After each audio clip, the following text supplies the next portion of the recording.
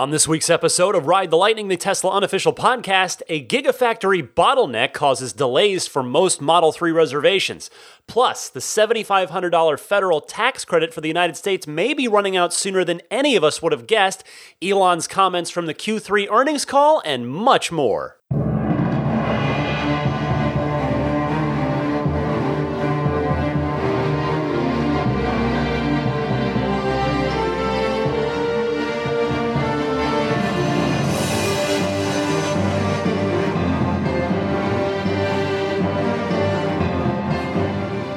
Howdy friends, Ryan McCaffrey with you as always for Ride the Lightning, the Tesla Motors unofficial podcast. It's episode number 118 for November 5th, 2017.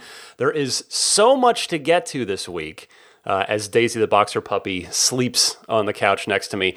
But first, I actually wanted to get a quick item of housekeeping out of the way, and that is an apology from me to you because your trust is the most important thing. Without that, none of you would listen, none of you would be here, and I would be talking to the wall. And so I wanted to apologize and sort of issue a retraction for the National Humane Society raffle, the Tesla raffle ad that I ran last week. Now, they had reached out to me. It all seemed good. But it turns out, I heard from several of you, there's no proof that it's a scam, that it's anything, other than what it claims exactly to be. But the fact that I heard from several of you and followed a couple of links that multiple folks sent me, a Reddit thread, another thing, it was enough to go, well, you know what?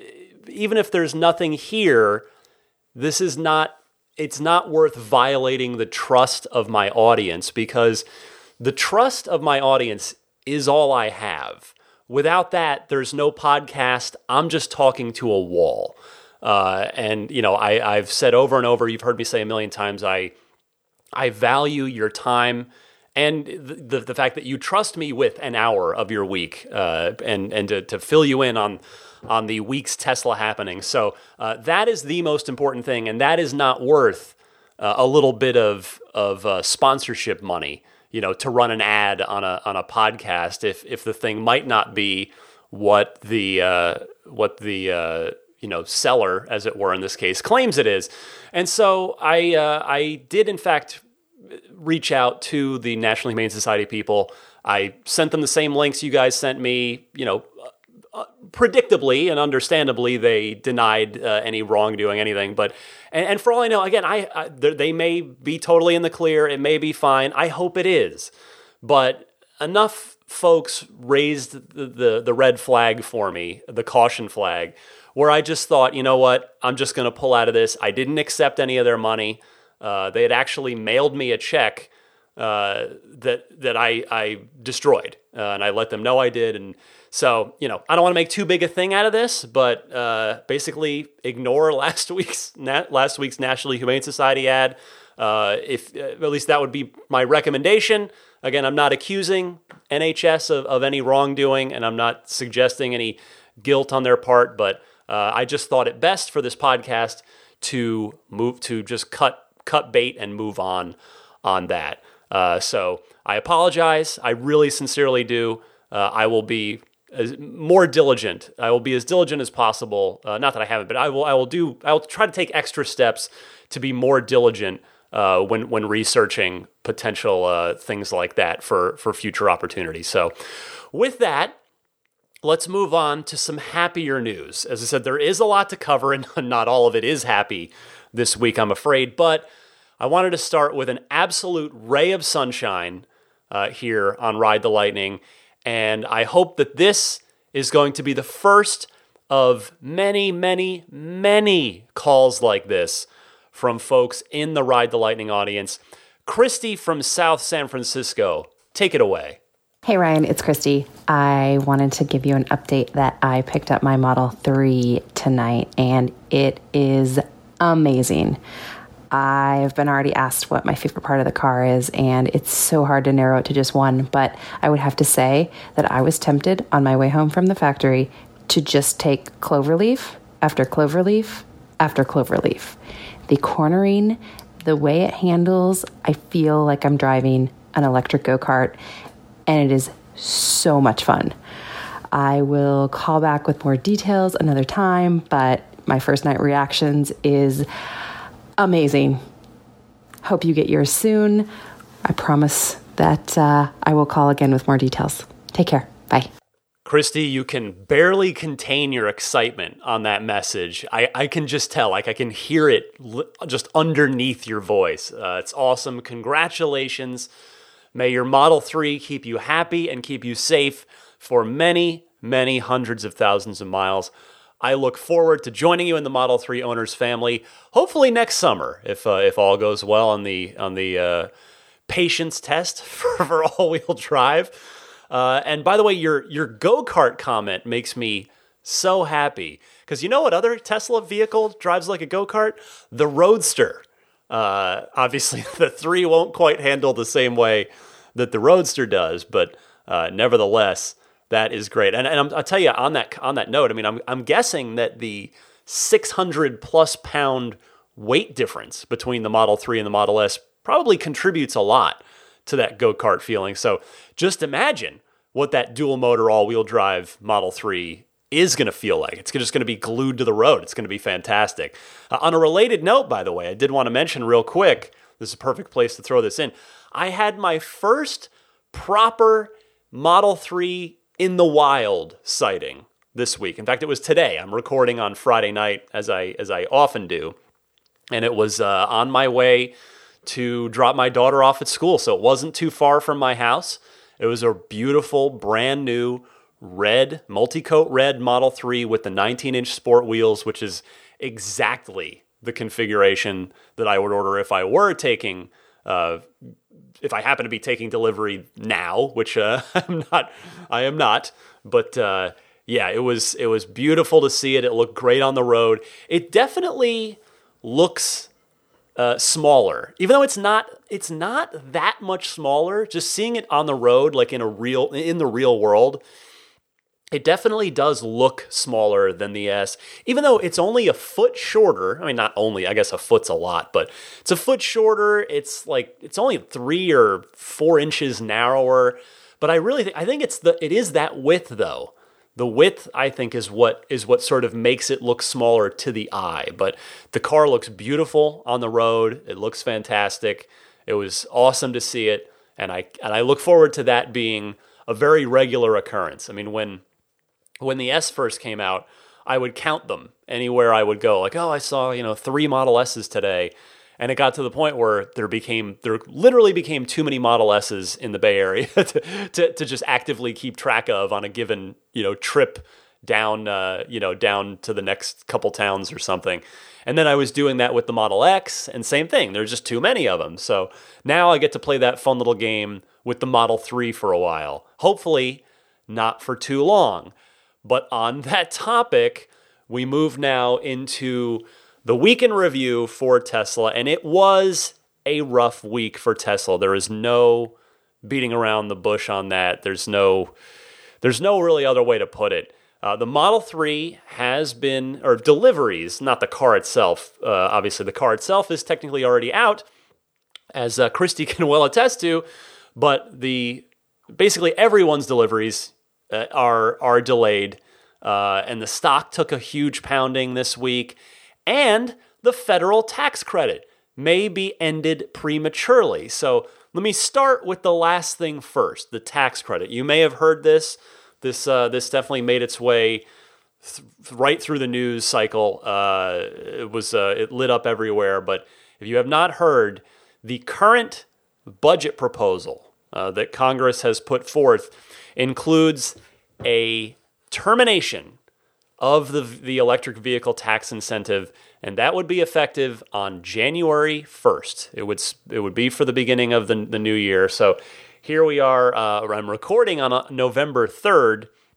So basically, if this goes through, you would basically have to put in an order right now for a Model S or a Model X, not a Model 3, because you wouldn't have time to take delivery of it.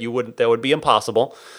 So, yeah, I mean, whatever your politics, this is obviously not good news for about 95%, if not more, of Model 3 reservation holders and all electric vehicle owners. If you're thinking about a Bolt, if your Model 3 wait, everybody's Model 3 wait got longer this week. So anyway, I mean, anybody that's looking to buy an electric car, this is not good news for them. Now, the one thing is it hasn't passed yet. So, and there's no really guarantee that it will or that it won't. We don't know yet. So obviously, I will be keeping close tabs on this because this can have significant, it has significant ramifications for all of us, really. Some of you may be really, really counting on that tax credit. If you're taking first delivery of a first production Model 3, you may really be counting on that as that tax credit as part of your purchase in order to make the numbers work for you. So this is significant news. It's not good, and I will keep you up to date as immediately as possible from week to week. Now, let's get to Tesla's Q3 earnings call with financial analysts. I want to start, though, the shareholder letter that, of course, Tesla sends out each and every quarter. Some highlights from that.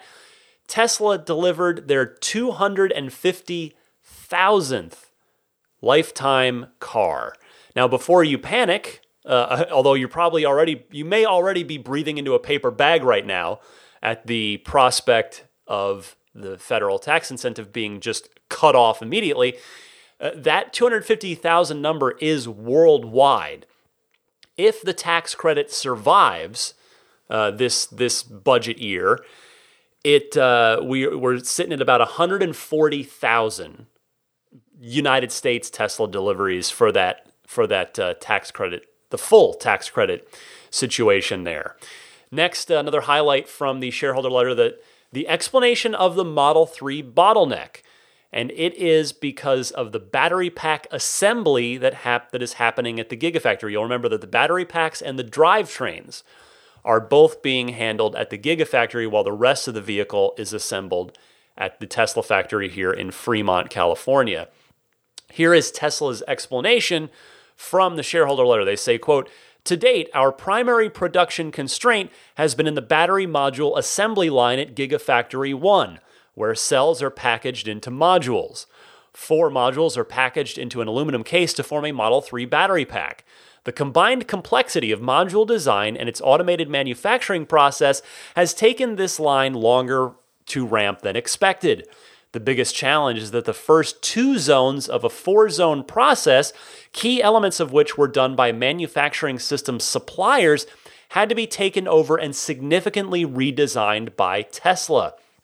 We have redirected our best engineering talent to fine-tune the automated processes and related robotic programming, and we are confident that throughput will increase substantially in the upcoming weeks and ultimately be capable of production rates significantly greater than the original specification." So, this explains why Elon was camping out on the roof of the Gigafactory last week. So he was there solving this problem. And as you're going to hear from him shortly, as usual, I've got all the best clips chopped up and ready to serve up for you from that earnings call. Elon, he was doing the shareholder call from the Gigafactory. He's still there. So, as a result of this bottleneck, Model 3 deliveries have been pushed back. You may have already received the email from Tesla warning you that it was coming, and it has now been reflected in, I think, most, if not all, of the My Tesla accounts. Here is Tesla's statement from the shareholder letter on this topic. They say, "Based on what we know now, we currently expect to achieve a production rate of 5,000 Model 3 vehicles per week by late Q1 2018, recognizing that our production growth rate is like a stepped exponential, so there can be large forward jumps from one week to the next. We will provide an update when we announce Q4 production and delivery numbers in the first few days of January." So basically, they need to see how things go, and then they can update us. This is a bummer, obviously, but remember that our wait is still nothing compared to the initial Model S and X buyers. And it's almost certainly going to be worth it in the end, just as it has been for those Model S and X early adopters. I logged into mine, it very much braced for a 3-month pushback. I've told you before, my target is the all-wheel drive model, which had been showing a July to September delivery window timeframe. That has been pushed back to August to October. So only 1 month for me on the actual delivery window estimate, and several other Model 3 reservation holders that I spoke with directly were showing the same thing. So I can't promise it that yours is only going to be 1 month. No, I'm not sure how it goes at each sort of place in line, like the front of the line, the middle of the line, back of the line.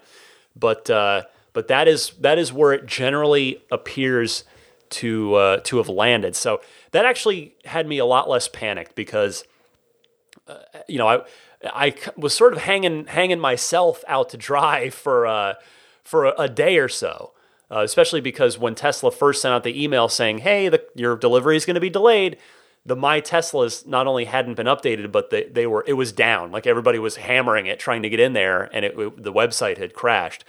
So once it had finally settled down and updated the next day, I went in there thinking, oh gosh, it's going to be 3 months. I'm going to be lucky to get an all-wheel drive car in 2018 at all. But instead, it is just showing a 1-month delay, which, after all this, after all that sort of buildup, 1 month isn't that bad in the grand scheme of things. Meanwhile, Model S and Model X figures are looking good. The shareholder letter stating, quote, "The global net reservations for Model 3 continued to grow significantly in Q3. In Q3, we delivered 25,915 Model S and Model X vehicles and 222 Model 3 vehicles for a total of 26,137 deliveries. Combined S and X deliveries in Q3 grew 18% globally compared to Q2 and 4.5% versus the same quarter a year ago. Consequently, both Model S and Model X gained further market share in the U.S. luxury vehicle market. In addition, our used vehicle sales more than doubled from the prior quarter." What I want to take out of that is I want to zone in there on the Model 3 reservations. If they're saying that Model 3 reservations grew, quote, significantly, I've got to figure that they're over 500,000 active reservations now. Remember, they'd been at over 500,000, but they'd had some cancellations, so they were sitting around like 450 something thousand. So I'm gonna guess that they've eclipsed 500,000 orders in wait, which is just unbelievable. So they do set the stage for a big Q4 though, with this statement in the shareholder letter saying, quote, "During Q3, we received record net orders for Model S and Model X, setting the stage for what should be an all-time record for deliveries of these vehicles in Q4. I cannot wait to see the numbers on that. That is going to be great. Also, they may gain a bit of a short-term boost from two things. One, impatient Model 3 buyers who may decide to just go ahead and jump into a Model S instead of waiting with this Model 3 delay. But sort of, I guess, in addition to that or on top of that is the looming threat of the tax credit going entirely away. That could also push some fence sitters to get their Model S reservation in immediately and go ahead and skip the Model 3 and just go to an S instead. They give an autopilot update saying, quote, "We are progressing rapidly towards our goal of a coast-to-coast drive with no one touching the controls."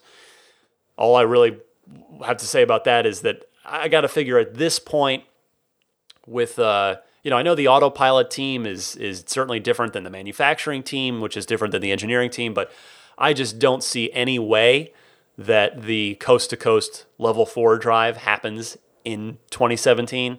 But that's okay. Tesla's got their hands full with a lot of other things.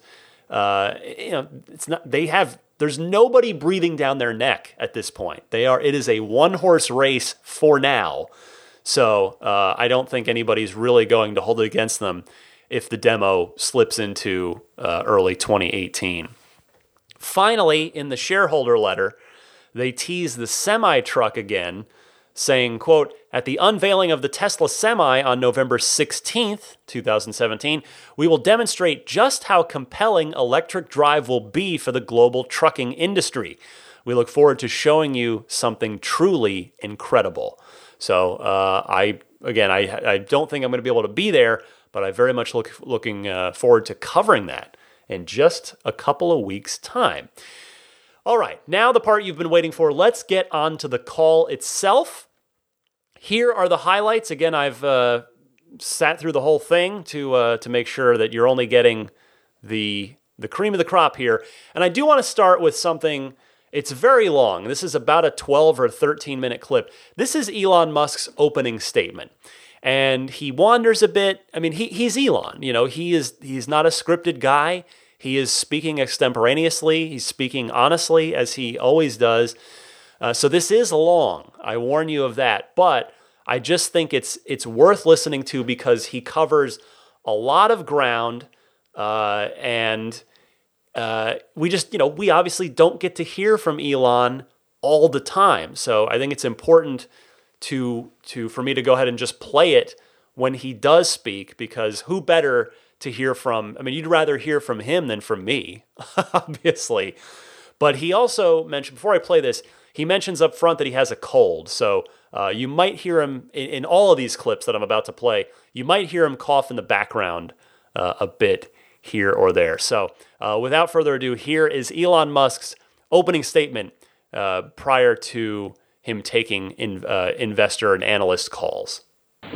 We're doing this call from the Gigafactory because that's where the production constraint is for Model 3, the most important thing for the company. And I always move my desk to wherever, well, I don't really have a desk, actually. I move myself to wherever the biggest problem is in Tesla. So I really believe that one should lead from the front lines, and that's why I'm here. I'll go into some of the Gigafactory issues later in the call, but I'd like to start off by acknowledging some, I think, pretty amazing milestones for Tesla.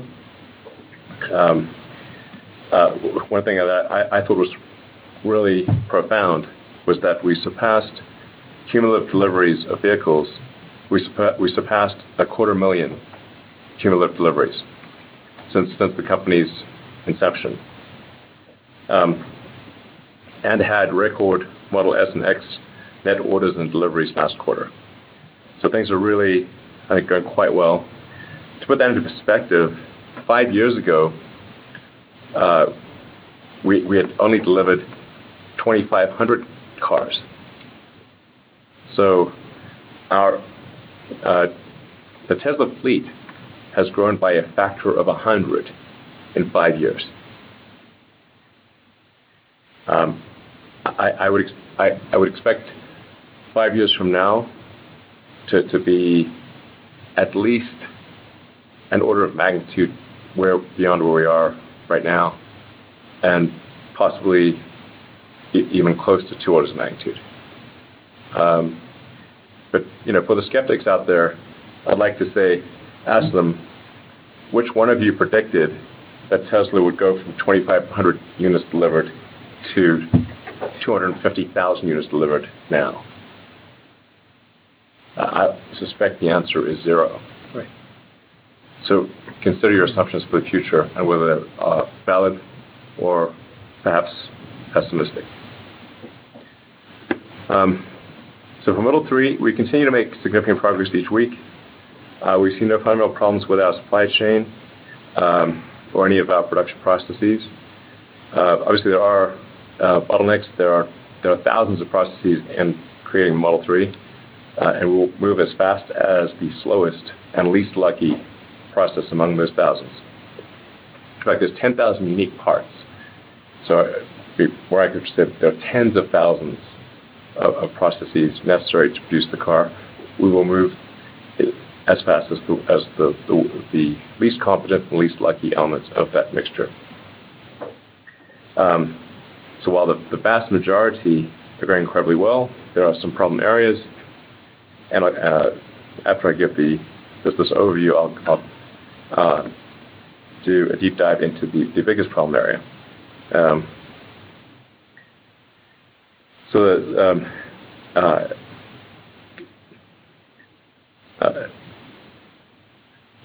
Based on what we know now, as we've gotten really into the details of some of the worst bottlenecks,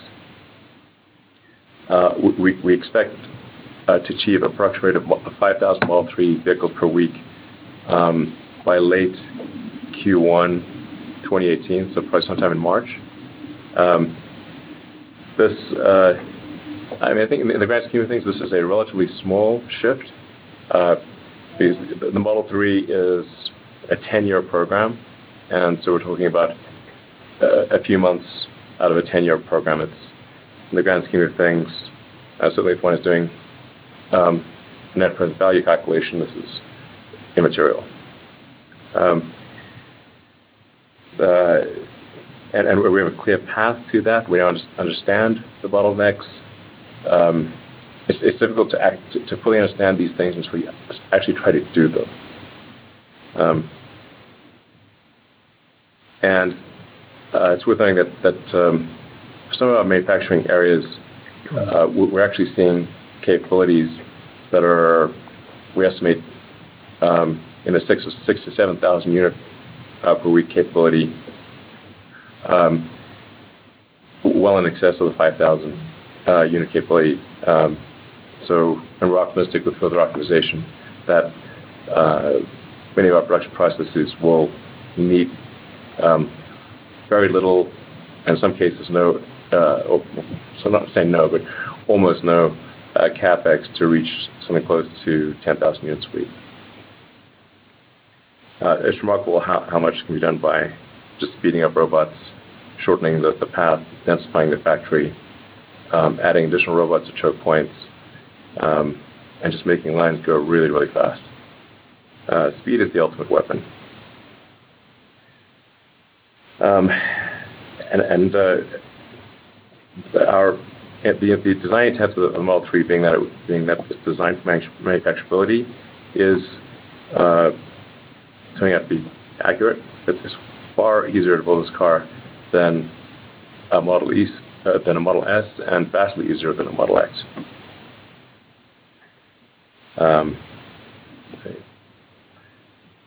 The primary production constraint, really by far, is in battery module assembly. So I'll just do a little bit of a deep dive on that. There are 4 zones to module manufacturing. So it goes through 4 major production zones. The zones 3 and 4 are in good shape. Zones 1 and 2 are not. Zone 2 in particular, we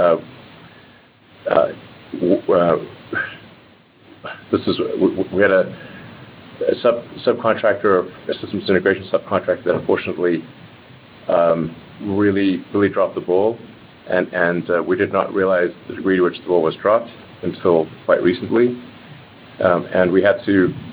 This is a very complex manufacturing area. We had to rewrite all of the software from scratch and redo many of the mechanical and electrical elements of Zone 2 of module production. We've managed to rewrite what was about 20 to 30 man years of software in 4 weeks. But there's still a long way to go. It's because the software won't move fast with the electromechanical elements that need to be fabricated and installed, and getting those atoms in place and rebuilt is unfortunately a lot longer and has far more external constraints than software. This is what I've spent many a late night on the Gigafactory working on. JB's been here constantly, and we've reallocated many of our best engineers to fundamentally fixing Zone 2 of the module line, and then right far behind that is Zone 1.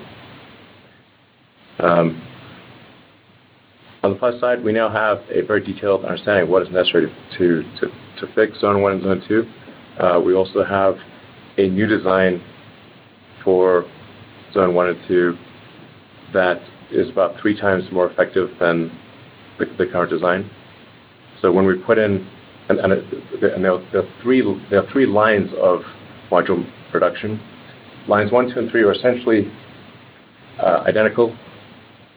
Line 4, which will be the new design, will be at triple the effectiveness of, will be as good as the other 3 lines combined. So we're very confident about a future path of having incredibly efficient production of modules, and that this will not be a constraint in the future. But unfortunately, it just takes some amount of time. Even though this is like moving like lightning compared to what is normal in the automotive industry, there's still some finite amount of time necessary to fix something that we thought was in good shape. We were told by our supplier was in good shape, but was really not. So this has now been tackled by Tesla's internal automation group in the U.S. and Tesla Automation U.S. and Tesla Grohmann from Germany. We have a large team from Tesla Grohmann also working the issue and making very rapid progress. And like I said, I am personally on that line in that machine, trying to solve problems personally where I can. And JB's basically spending his life at the Gigafactory. See, that's the sort of deep dive on that front. One thing I want to mention that there are a lot of articles about Tesla firing employees and layoffs and all that sort of stuff. These are really ridiculous. And like any journalist who've written articles to this effect should be ashamed of themselves for lacking journalistic integrity. Every company in the world does annual performance reviews. In our annual performance review, despite Tesla having an extremely high standard, and a standard far higher than other car companies, which we need to have in order to survive against much larger car companies. You can't be a little guy and have equal levels of skill as the big guy. If you have two boxes of equal ability and one's much smaller, the big guy is going to crush the little guy, obviously. So the little guy better have a heck of a lot more skill. And that is why we're going to get clobbered. So that is why our standards are high. They're not high because we believe in being mean to people. They're high because if they're not high, we will die. Despite that, in our annual performance reviews, only 2% of people didn't make the grade. So this is about 700 people out of 33,000. This is a very low percentage. GE, I don't know if they still do, but they certainly for a long time had a policy of firing 10% of their employees for performance every year, no matter what. If you were to stack Tesla's performance later releases compared to other companies, the number would be low. So the only reason these articles had any play whatsoever is because journalists and editors with low integrity failed to provide any context for where this stood. Because the actual article would have read, Tesla fires 2% of its employee base for performance-based reasons, a remarkably low number compared to other companies. So of course that would be a meaningless article, so they forget to include that. Shame. And then also what was not reported is that several thousand employees were promoted, and almost half those promotions were in manufacturing. Well, poor Elon definitely sounds run down there to me, which hopefully is just the cold talking, but it makes me sad to hear him like that. I don't wish that on him or on anybody, but say what you will about Elon Musk, whether you're upset about the Model 3 delay or not, but the guy does work as hard as anyone else in that company to make their mission statement come true. Furthermore, I found it interesting that he took the opportunity there to rip those in the media who reported on the firings that I've talked about the last week or two. It's he clearly did not find most of it fair. I hope I'm not one of those. I certainly try to stay balanced in these things since the truth is usually somewhere in between. But for me, and I've said this a million times before, Elon and Tesla have consistently carried themselves in a way where they get the benefit of the doubt from me anyway. Not at least from me. As for the delay of the cars, I mentioned this earlier, but once the My Tesla delivery estimates were updated, and I said it wasn't quite as bad as I thought, but we'll see how real life plays out. I really hope, it's going to be painful if they have to move the delivery estimates back again. My hope is that they're erring a bit on the side of caution with this, and rather than just actually moving it back a month. It's got to be a tough line to walk, because if you're completely honest, not that they're going to be dishonest. Let me get to this in a second. But if they give it an sort of exact estimate based on their exact thoughts and plans, and they say, okay, well, we think it's going to be a month, and they move most of the delivery estimates back a month, and then something else does go wrong, and they have to move it again. That hurts, and that makes customers unhappy. It's frustrating, but at the same time, they do need to keep those reservations. It's billions of dollars on the books. So if they move it back to play it safe by, let's just say they would have moved it back the 3 months. How many of those people would have canceled their reservations if they were, just trying to play it safe and say, well, we're pushing it back 3 months, but maybe it'll ultimately, that would be the worst case scenario. So I don't know. It's about a month for most people. Hopefully they don't have to move it back for anybody any more than that. Okay, next up, here is Elon commenting on the production ramp, talking about how it's exponential, and again reiterating when they'll update again. And we hear from Deepak as well, the CFO of Tesla. So here are Elon and Deepak. I don't want to go into the week by week stuff. The reason it's tricky is because people just read too much into it. The ramp curve is a stepped exponential, so it means as you alleviate a constraint, the production suddenly jumps to a much higher number. And then, so although it looks a little staggered, if you sort of zoom out, that production ramp is an exponential with giant week-over-week increases. I'd like to state a number at the end of Q4, but there's too much uncertainty right now to give that with any precision. I do feel confident about end of Q1, maybe sooner. But really, it's like we're like in a vertical climb here, so it's really hard to say.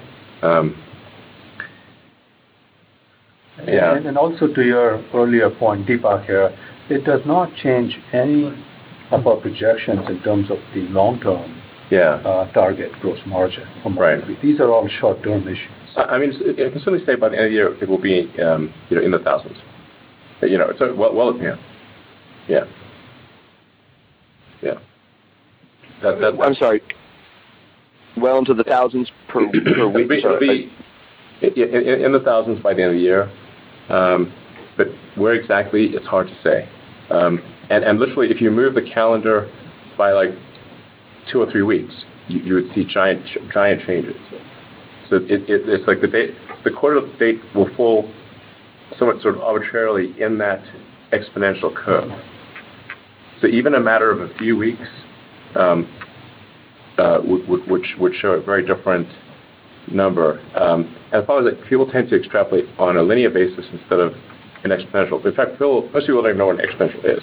So the human intuition tends to be a straight line extrapolation, but really on a very steep exponential. So it's really an S curve, So it starts off really slow, and then it ramps very rapidly on an exponential basis. It does start to go sort of linear right in the middle, and then it sort of asymptotes off at the target production capacity. Really target a whole supply chain or factory for a given production capacity, and try to get there as soon as possible. We're highly confident of the long-term margin number of 25% or higher for Model 3. Deepak, I mean.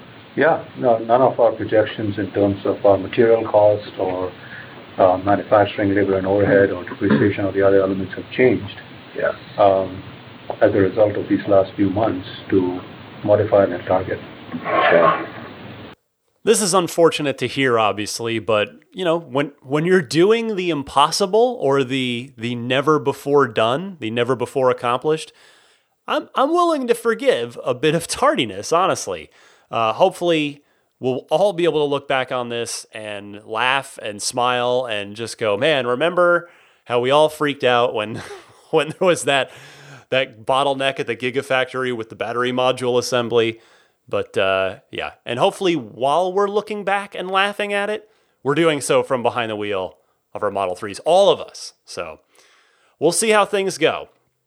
Speaking of how things are going, here is Elon explaining the sort of Dante's Inferno-like levels of production hell and what he has been going through during this process. So here's Elon.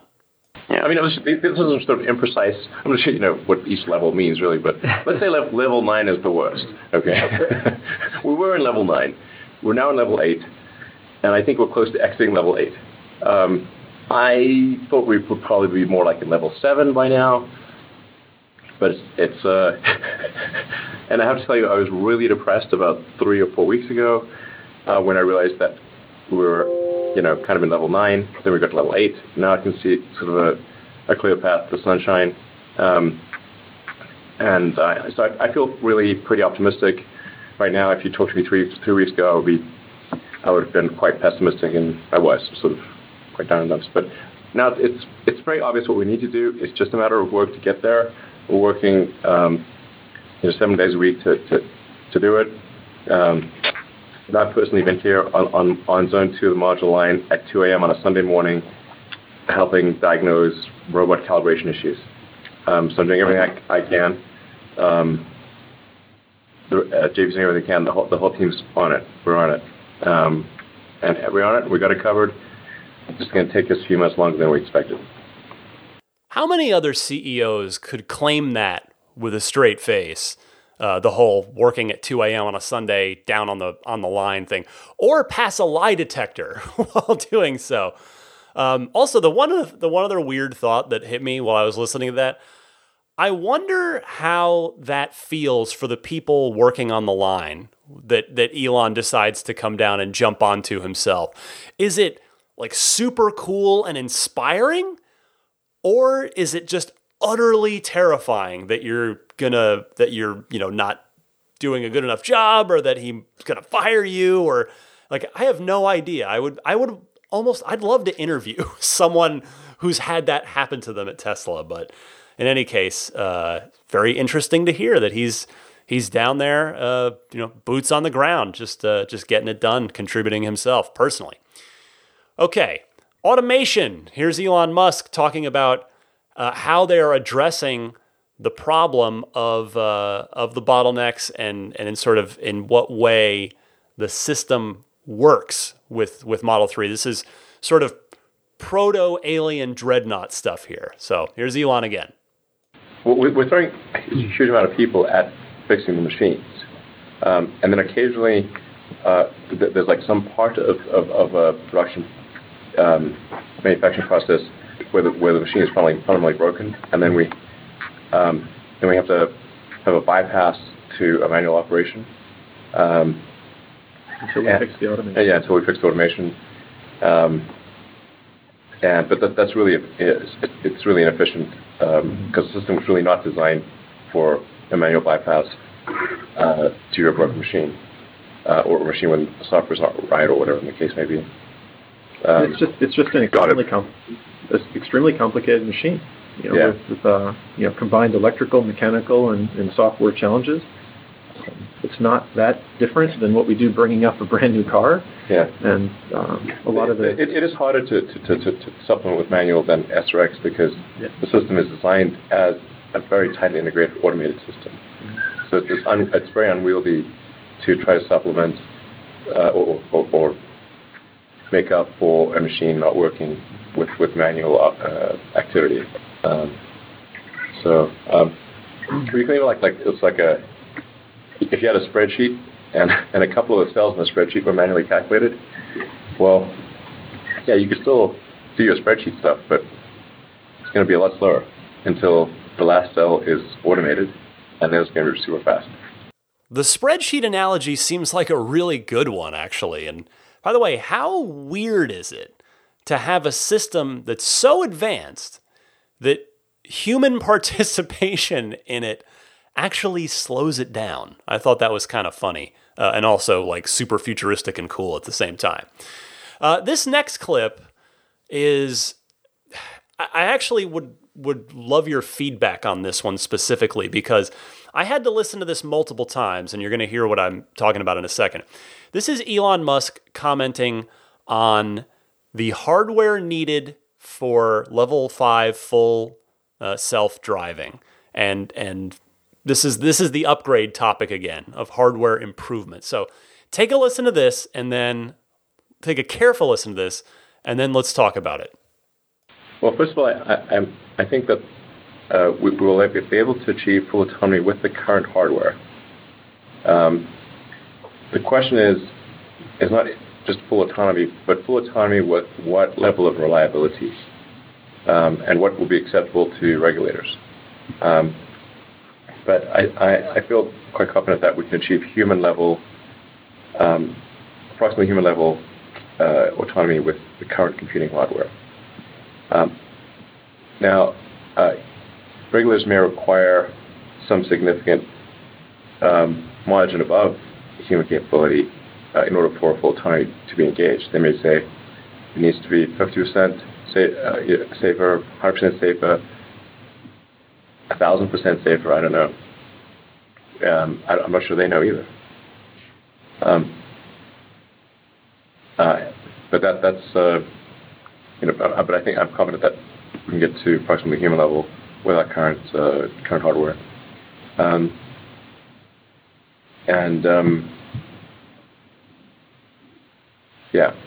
We'll have more to say on the hardware front soon. We're just not ready to say anything now. But I feel very optimistic on that front. For customers that have signed up for full self-driving capability or purchase that option, if it does turn out that a computer upgrade is necessary in order to meet the regulatory requirements in their area, we will replace their computer with something with greater power. It's just sort of unplug the old one, plug the new one in. But we feel confident of the competitiveness of our hardware strategy. I would say that we are certain that our hardware strategy is better than any other option. By a lot. Okay. So number one, I think Elon is probably alluding to the in-house chip that they're rumored to be developing with AMD on this. I obviously could be totally wrong, but if that project is real, which I'd reported on from an Electrek report a few weeks back, I would suspect that's what he means by we'll have more to say on hardware soon. Now, even though he does say once again that he thinks that Tesla has enough hardware now to do full self-driving, notice that he, again, left the door open for upgrades if necessary. And here's the thing I wanted to key on. Hopefully, am I crazy here? Is Elon Musk suggesting that only the people who have paid for the full self-driving option will get a free hardware upgrade? I listened to that multiple times, and I still couldn't quite get a good read on what he meant there. I'm not sure he was clear enough, or I'm not sure I'm understanding it quite properly. But, that topic has come up both for me and callers on the Ride the Lightning hotline a lot. And it is deservedly a hot topic because, should you pay the $3,000 up front for the full self-driving package when there's simply no, it's just not even on the horizon yet? So, do you pay the $3,000 up front, or do you, do something else productive with that money and pay $4,000 or possibly more if they were to raise the price later? So if that is true, or if I'm interpreting that correctly, if you're only going to get a hardware upgrade if you've paid for the full self-driving option, that does change the dynamics. That changes the question, or at least changes the answer, the purchasing proposition there on that $3,000 full self-driving option. So would be curious to hear your thoughts there if you want to call in on the Ride the Lightning hotline. Next up, let's talk a little run rate. Elon commenting on when he thinks Tesla will hit 10,000 cars, Model 3s, of course, per week. So, Elon, what do you got? It's a bit too early to make an exact number, but I mean, if you extrapolate from 5,000, towards the end of Q1,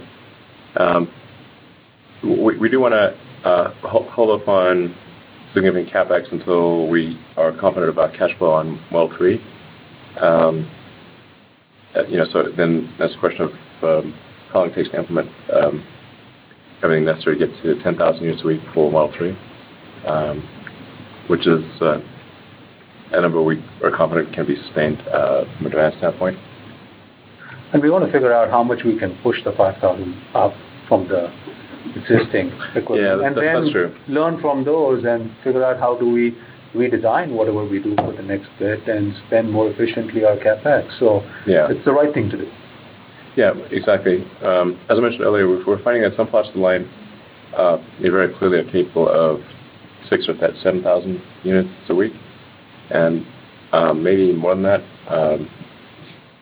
just by shortening path length, speeding up the robots, adding some robots where the choke points exist,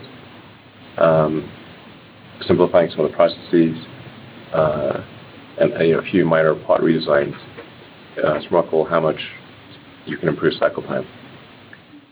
This is a good sign. I mean, if we're lucky, maybe there will be some sort of breakthrough between now and the end of the year that allows Tesla to make up some of that lost time and hit 5,000 cars per week sooner than late Q1. It's certainly not going to happen by the end of December, but maybe they'll be able to catch up a little bit there.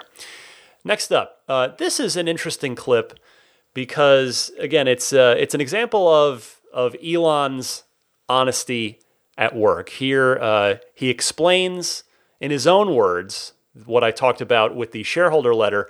It was phrased very, let's say, diplomatically in the shareholder letter about who was at fault for the battery pack module assembly problem at the Gigafactory. And here is Elon taking responsibility for it.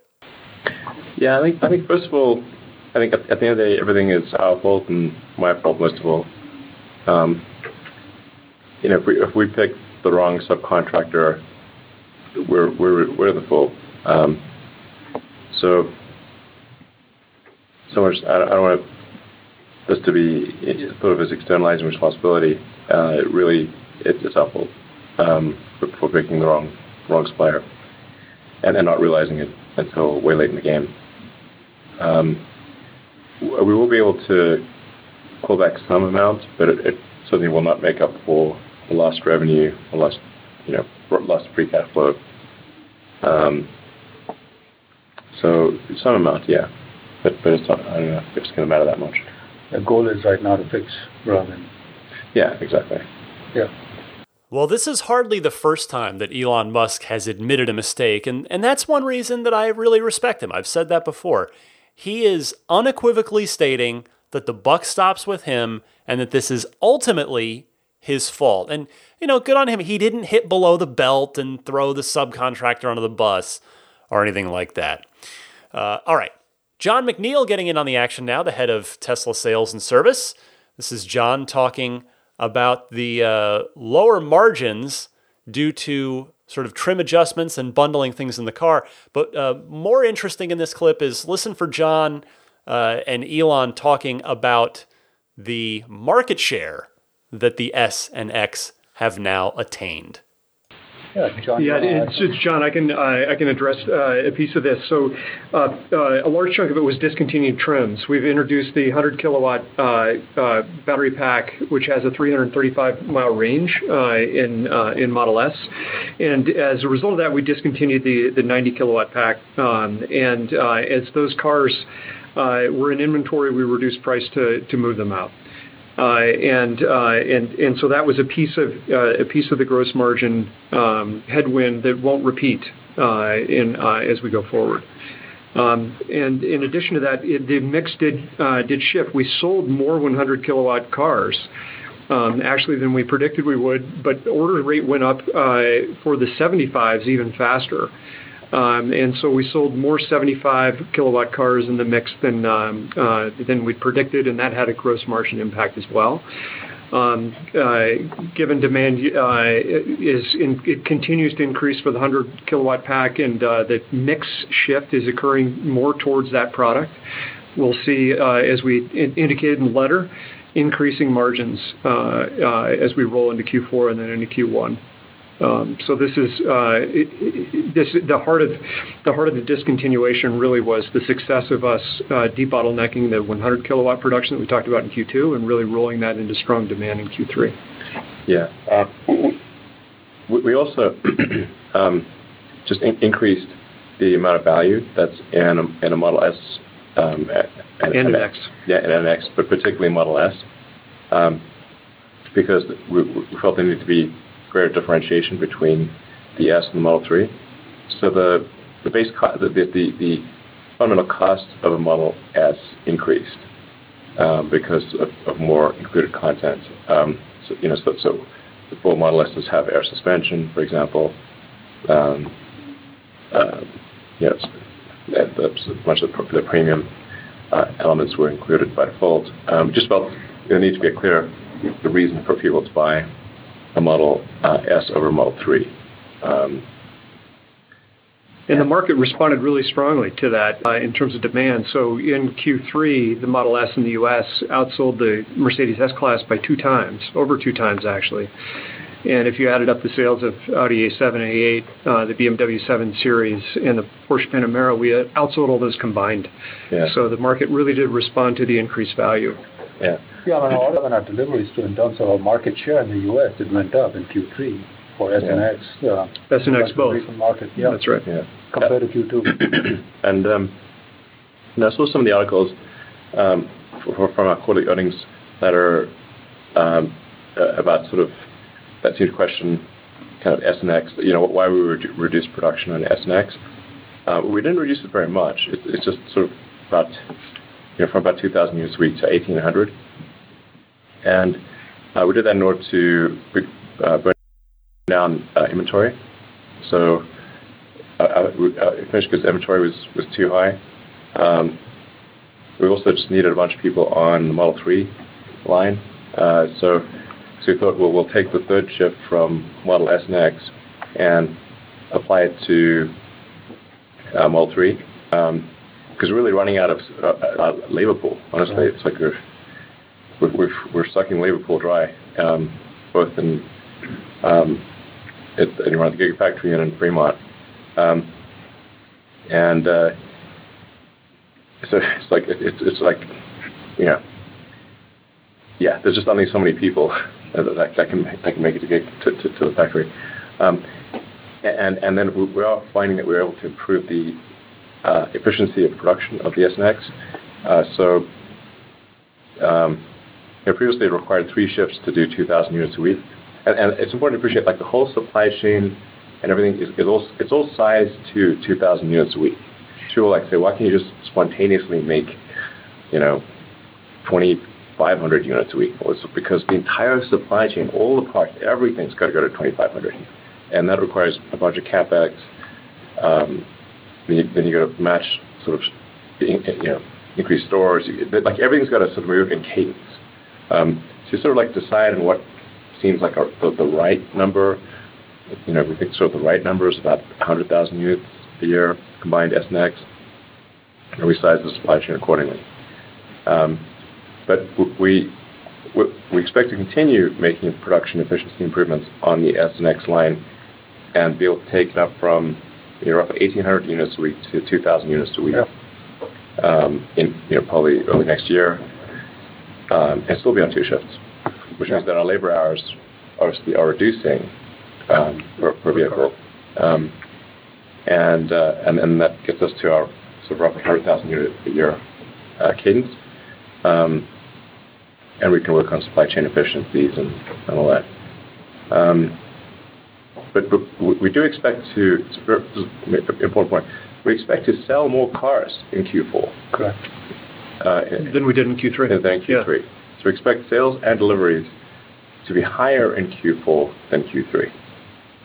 But to reduce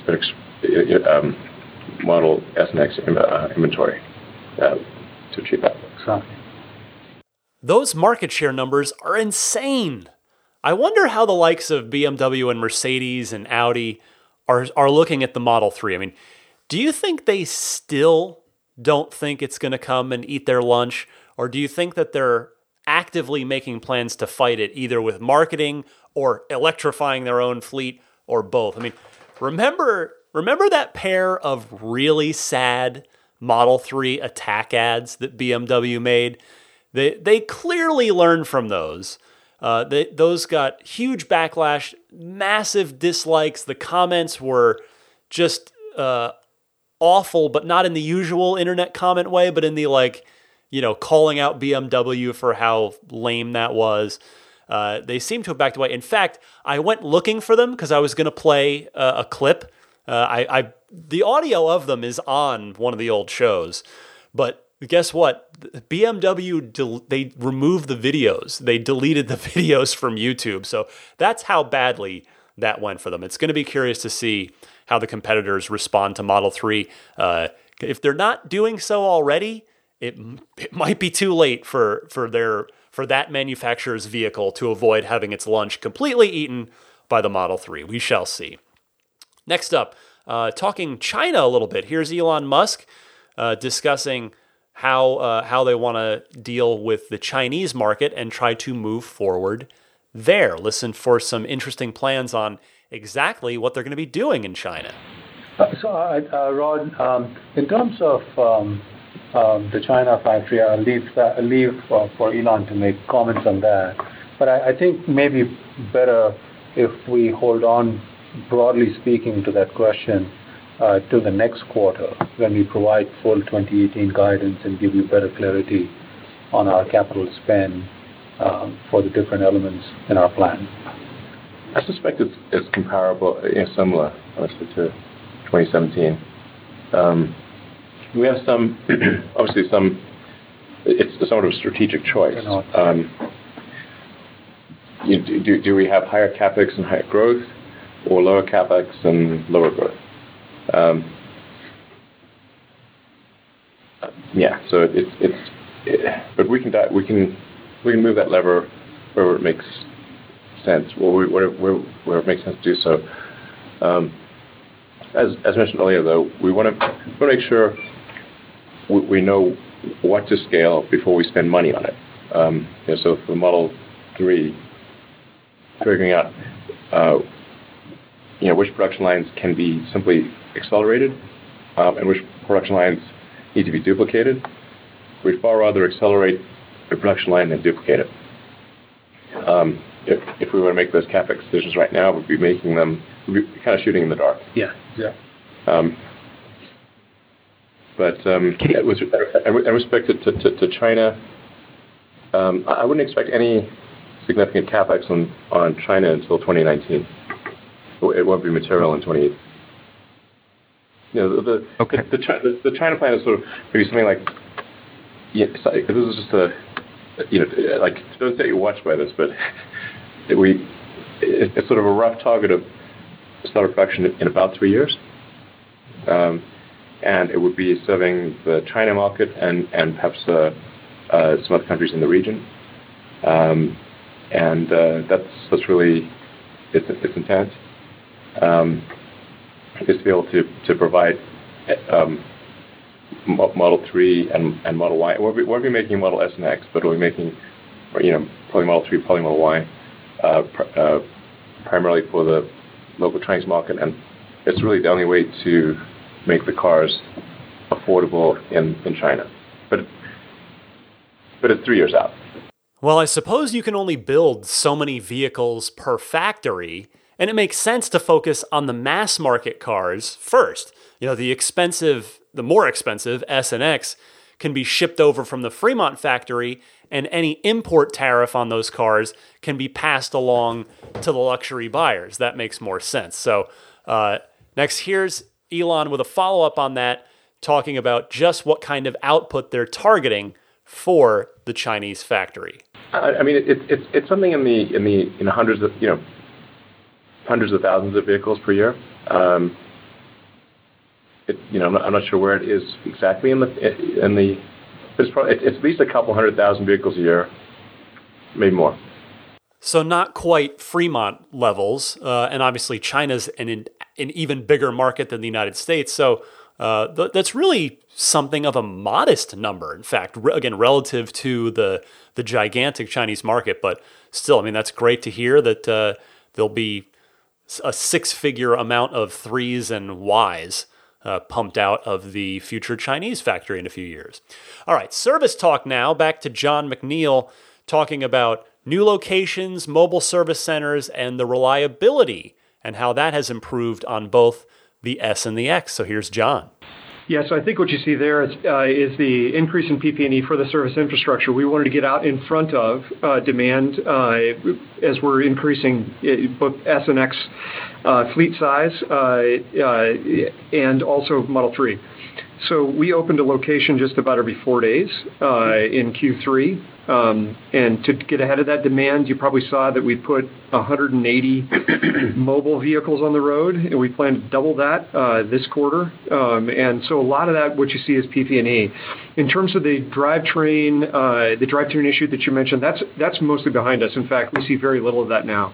The reliability for S and X continues to improve. And you asked about the CPO business. The CPO business for us last quarter was about a $238 million revenue business. We expect that to grow to $1 billion run rate or a $1 billion business for all of 2017. And so that business is growing rapidly at the same time. And we're running those, we do our own CPO refurbishment. We do that in the same service infrastructure that we're servicing the cars. So you see a little bit of that cost into that line as well. Glad to hear John say that Tesla is trying to get out in front of the massive increase in service needs that Tesla is going to have just in 2018. Forget about 2019. 2018 alone, just by sheer virtue of the fleet getting so much bigger there. Chiming in next, Doug Field, manufacturing VP, talking about welding and how that is also one of the bottlenecks that Tesla has been facing. Well, with respect to welding, the the rate is controlled by. Are you specifically asking about the video, or do you have another? Sorry, in the letter it said body shop welding listed as a constraint. Yeah, it wasn't listed as a constraint. Yeah. Okay. It's not the same level of constraint as the Gigafactory, but it is one of the more complex parts of the overall assembly line. So to reach our overall production goals, that has to ramp significantly. But again, it's not at the same level of constraint as modules. And it's really driven just by the sheer number of robots in the body shop. It's the highest concentration of robots anywhere in our overall production line. But it is coming up well. The bodies that we're building are of excellent quality. We've had fantastic crash results in testing them. And we're building more and more every day. We're ahead of the rest of the production curve. So it does sound like this isn't a huge issue, but again, it's still nice to see Tesla be transparent about it. Not all companies would do that. Wrapping up the last clip I have for you, I have to say the second half in particular of the analyst call, the earnings call here this quarter was very analyst-y. So, and I don't mean that in an insulting way, just questions that were very just financially focused and things that weren't nearly as interesting for our purposes, for following along with Tesla and the sort of newsy side of the company and the product side. It was more the financial side. So one last clip for you. And this one is Elon Musk discussing an answer to the question of why bundle more into the S and the X's and lower the price at the same time. Elon's answer might surprise you a little bit. Yeah, as far as the prices, it was the Model X was really the one that saw more of a price reduction than other things, and then the 100 kilowatt hour pack, which was 100 kilowatt pack car was artificially priced high because we were really production constrained on that pack. It was never our intention to price it quite that high, so we reduced a little bit. And then added some content as default. So we just sort of split it between some price reductions where we thought things were a little overpriced, and then added some content just to have a clear differentiation. We weren't quite sure what the response would be to the Model 3, so maybe we might have overcorrected a little bit, but that's kind of where it is. Well, there you have it. That is the Q3 2017 earnings call highlights for Tesla. I always like doing these. It does take longer, but I know that these are always some of my favorite shows because, like I said, I've said this before, it sounds like a real show when it's got clips from Elon and Deepak and John and Doug Field and JB Straubel sneaking in there as well. So anyway, I'm actually going to go ahead and skip the Ride the Lightning hotline this week. I've got a bunch of excellent calls queued up from you guys from the past week, but the show is already well over an hour long, so I will just hold those for next week. But in the meantime, if you do want to call in with a Tesla comment, question, discussion topic, reaction to something you heard on the earnings call, something I brought up to discuss, please do give me a call. You can, one of two ways. You can either record your question on your smartphone and then email me the file. The email address is teslapodcast@gmail.com. Or you can call the Ride the Lightning hotline, which is basically a very super easy to use answering machine. You can dial it toll free anytime, and the number is 1-888-989-8752. That's 1-888-989-TSLA. So I will be right back here to wrap things up with some final thoughts right after this.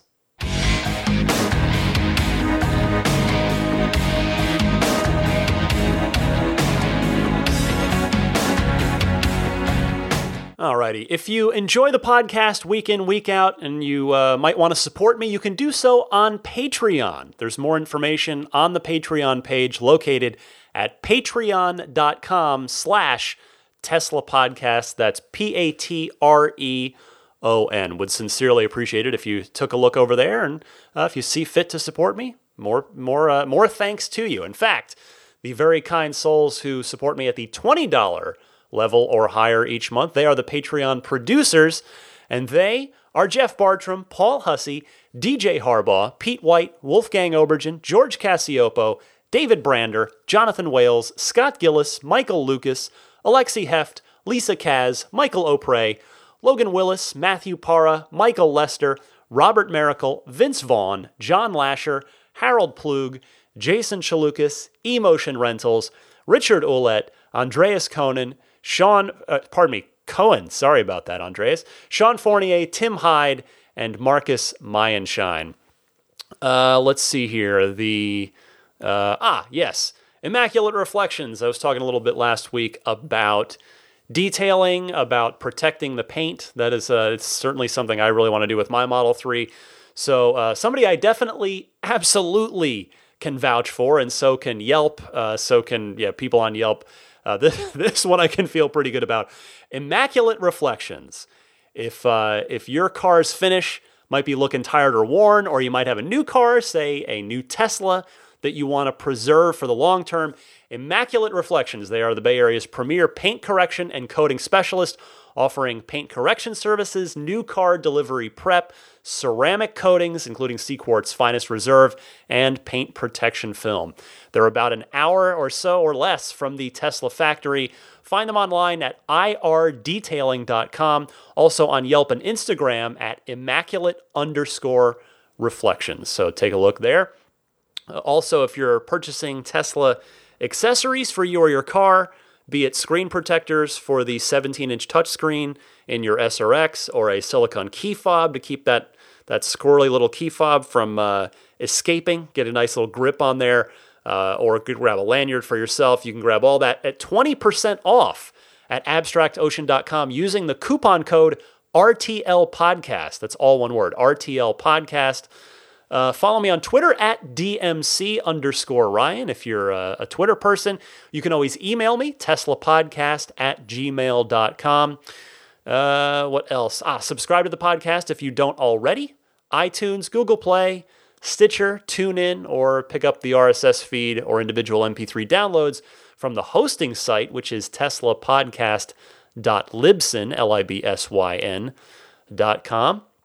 And I think that about, I guess I'll mention the referral code. So the $1,000 off discount is over, but the free unlimited lifetime supercharging still is. So if you're planning on buying a Model S or Model X, you can still get a nice perk for using a referral code. So please use my cousin Pat in Arizona, his referral code.